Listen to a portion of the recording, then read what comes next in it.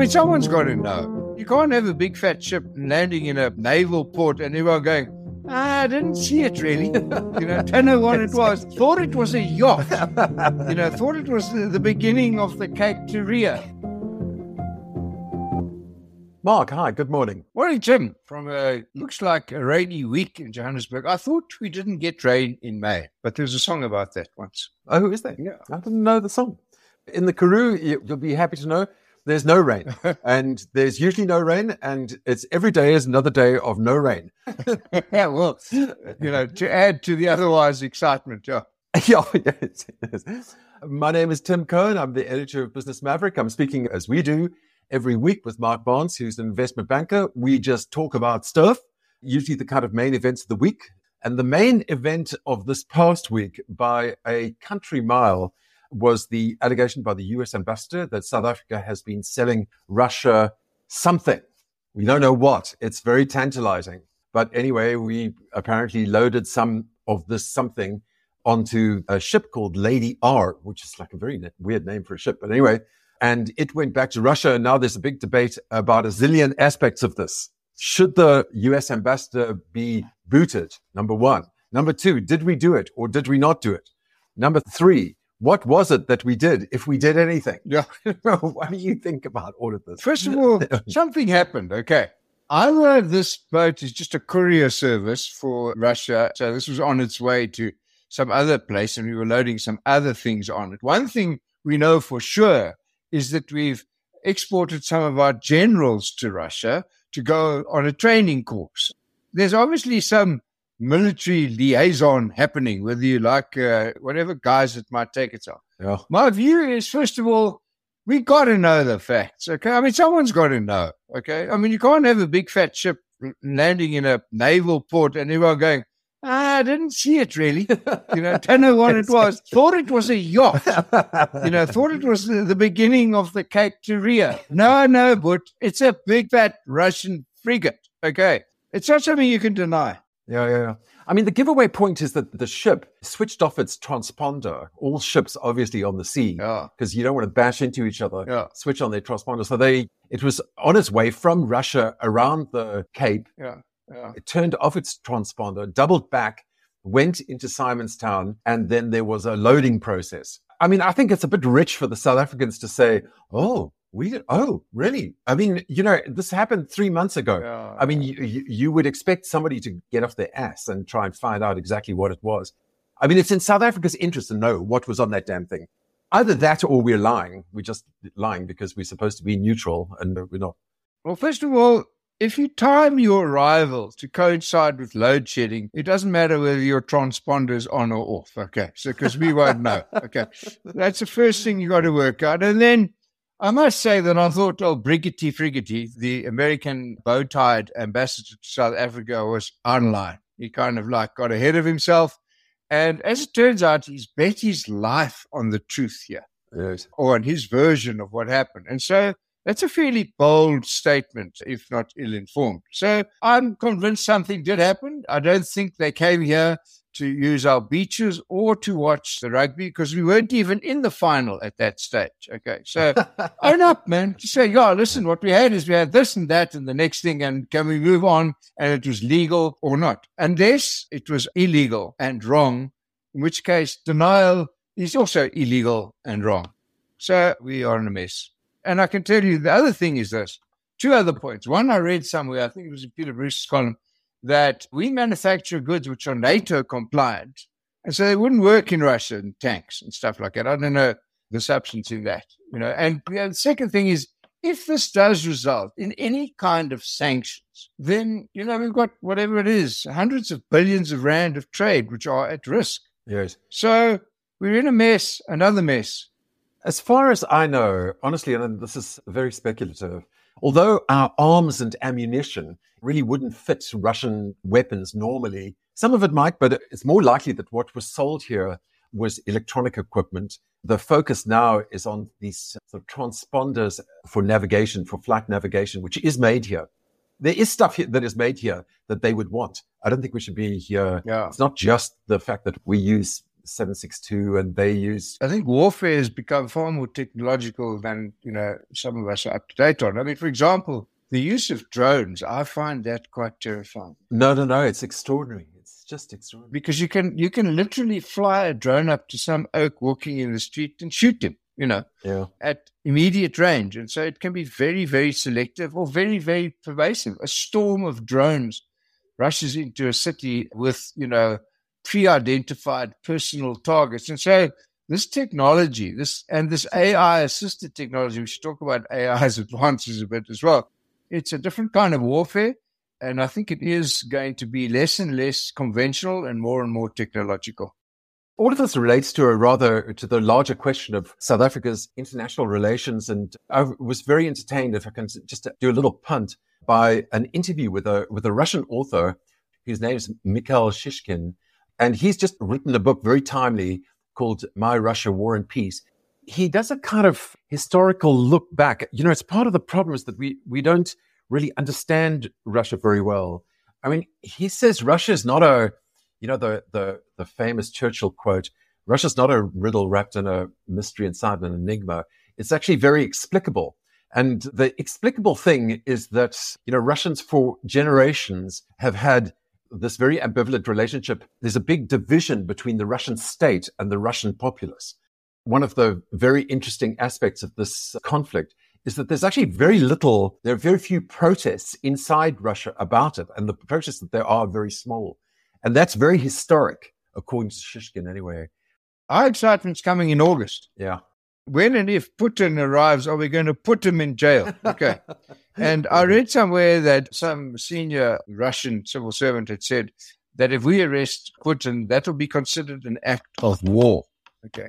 And you would have thought they've got their hands pretty full with wars going on around that they've initiated. So can you only imagine the confusion when they come here to declare war on us when we arrest Putin, and then they discover that we're supplying them the bullets and stuff. And so it's just a mess. Okay, we don't know what to do. Anyway, I don't understand enough of it, man.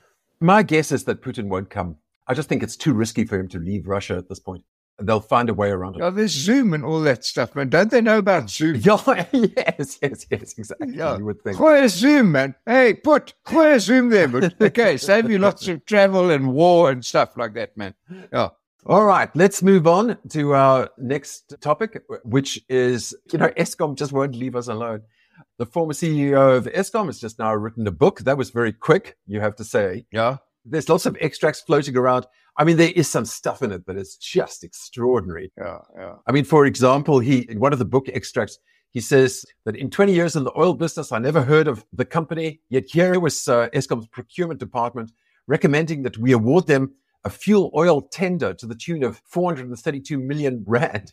It stank to high heaven. It does underline that, whatever you think of De Ruyter, the stuff going on inside Eskom is just extraordinary. Well, I mean, it is extraordinary. And to be honest, that's not a case I imagine in isolation. The awarding of tenders and the process that's driven not by fair market value, which is the issue, and not by merit of supplier, but by a tender mechanism, which is overseen and which can award things based on things other than merit and fair market price. That is a fundamental flaw in the supply chain management of government. Okay. And, when I was involved in that space, I insisted on us first finding fair market value and competent target suppliers before we even sent anything out to tender. And that did help us filter what we saw. Anyway, I don't know which country's in now. He wouldn't tell us on the interview on Carte Blanche, but it's a very interesting case study of what's going to happen, because now, of course, they're going to go like, well, if you knew all of this stuff, why didn't you say it before? And so on and so on. And you say, I imagine that this book was just the coming together of copious notes that he must have kept over the years, just in case. Yes. And so it was quite easy to gather those into a book as his defense. It doesn't bode well. And let's see. What worries me about this is that sometimes we labor under a misapprehension about the powers of the most senior executives in a company. I'm sort of contradicting myself a little bit because I was talking last week about how important leadership is. And of course, it's important, but it's very clear now that we learn more and more about Eskom is that the problem isn't necessarily just the leadership. We're talking about a very rank and file problem. Most companies actually run, the direction is set by the leadership, but the actual running, the day-to-day running of the thing is handled by middle managers who are actually a very important part of the system. If you have problems there, then you're really in the poop. In so many places, we don't have leadership, we have followership. Yeah. And in fact, what tends to happen is that weak leaders appoint weak followers. Yes. And so that they can perpetuate the naughtiness that is outside the strategy or outside the public utterances. And so it's an entire network of complicit failure. And once you become the co-accused, you're in the net and trapped in that net. And so it's going to take an extraordinary kind of explosive opening to correct this. And that's where, thankfully, we still have freedom of speech and a free press. Yeah. Because I think the onus is going to rest on them to continue diligently exposing the truth and challenging the lies.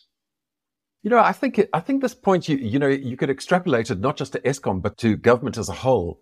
I think the previous conventional wisdom, I'm just talking off the top of my head here, but I think the previous conventional wisdom was that the big problem with the ANC was the leadership.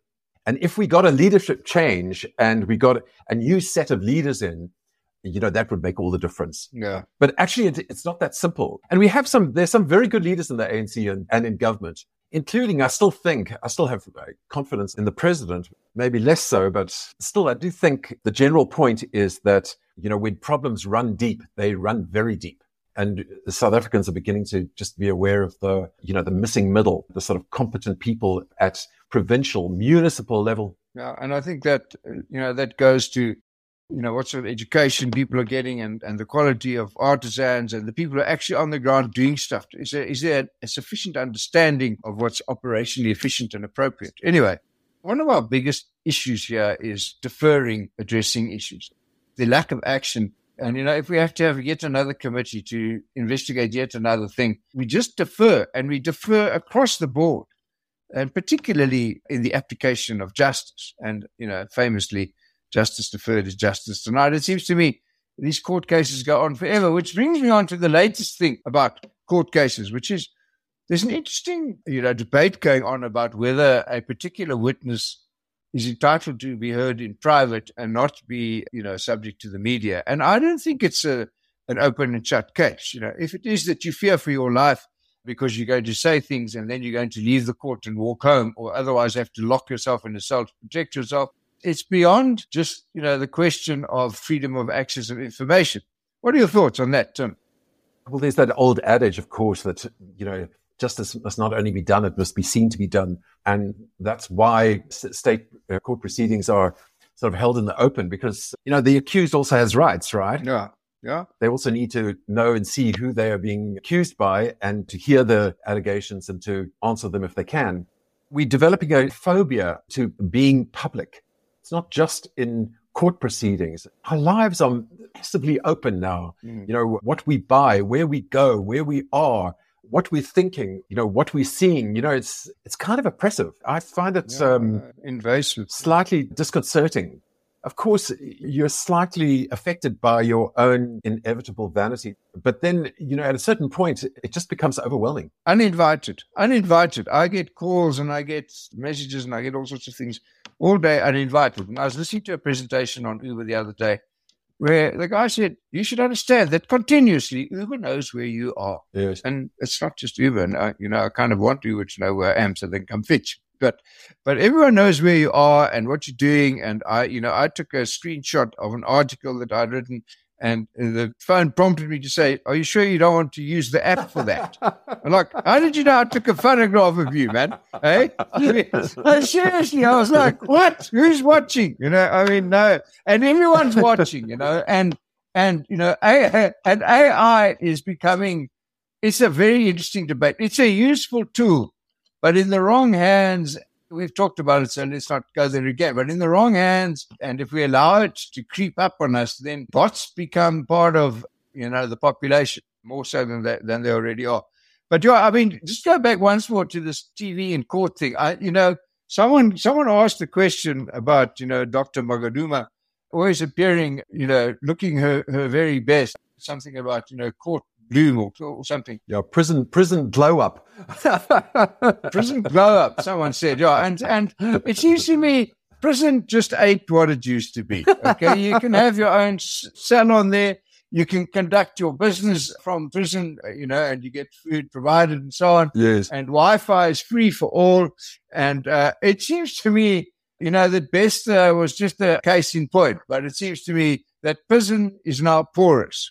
What interests me about Bester is, why did he bother to escape? He was doing such good business there from his cell. Yeah, he had from the safety and comfort of your own cell. Yeah. He had free accommodation, his own version of ADT guarding him all the time, so nobody could come and steal his computer. Hey, listen, there's an election in 2024. Oh dear, that's all we can say. Yeah. All righty, Mark. Well, thanks very much. That was fun as always. All right. Look after yourself. And there is now apparently a bot which will help you find your perfect mate. So, the partnership opportunities are now infinite. There's always the future to look forward to. Can't imagine anything worse than have a robot select for me a partner. Okay? I just can't. Or to find myself as a selectee in the AI search for partners. Okay. I would quite like it. But you live in the Karoo. No one's going to find you, mate. You may as well have a bot-assisted partnership search. Although I think you might get into trouble for that. Anyway, I'm a little bit wary of it. Not that I've tried it, actually. But maybe dating a robot is the final answer. Exactly. Forget about finding a partner, a human partner. Just date a robot with an on-off switch.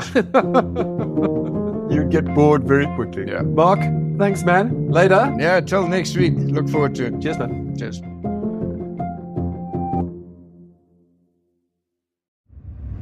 This show is part of the Africa Podcast Network. The biggest pod network on the continent. For sales inquiries, please contact us at info@africapodcastnetwork.com.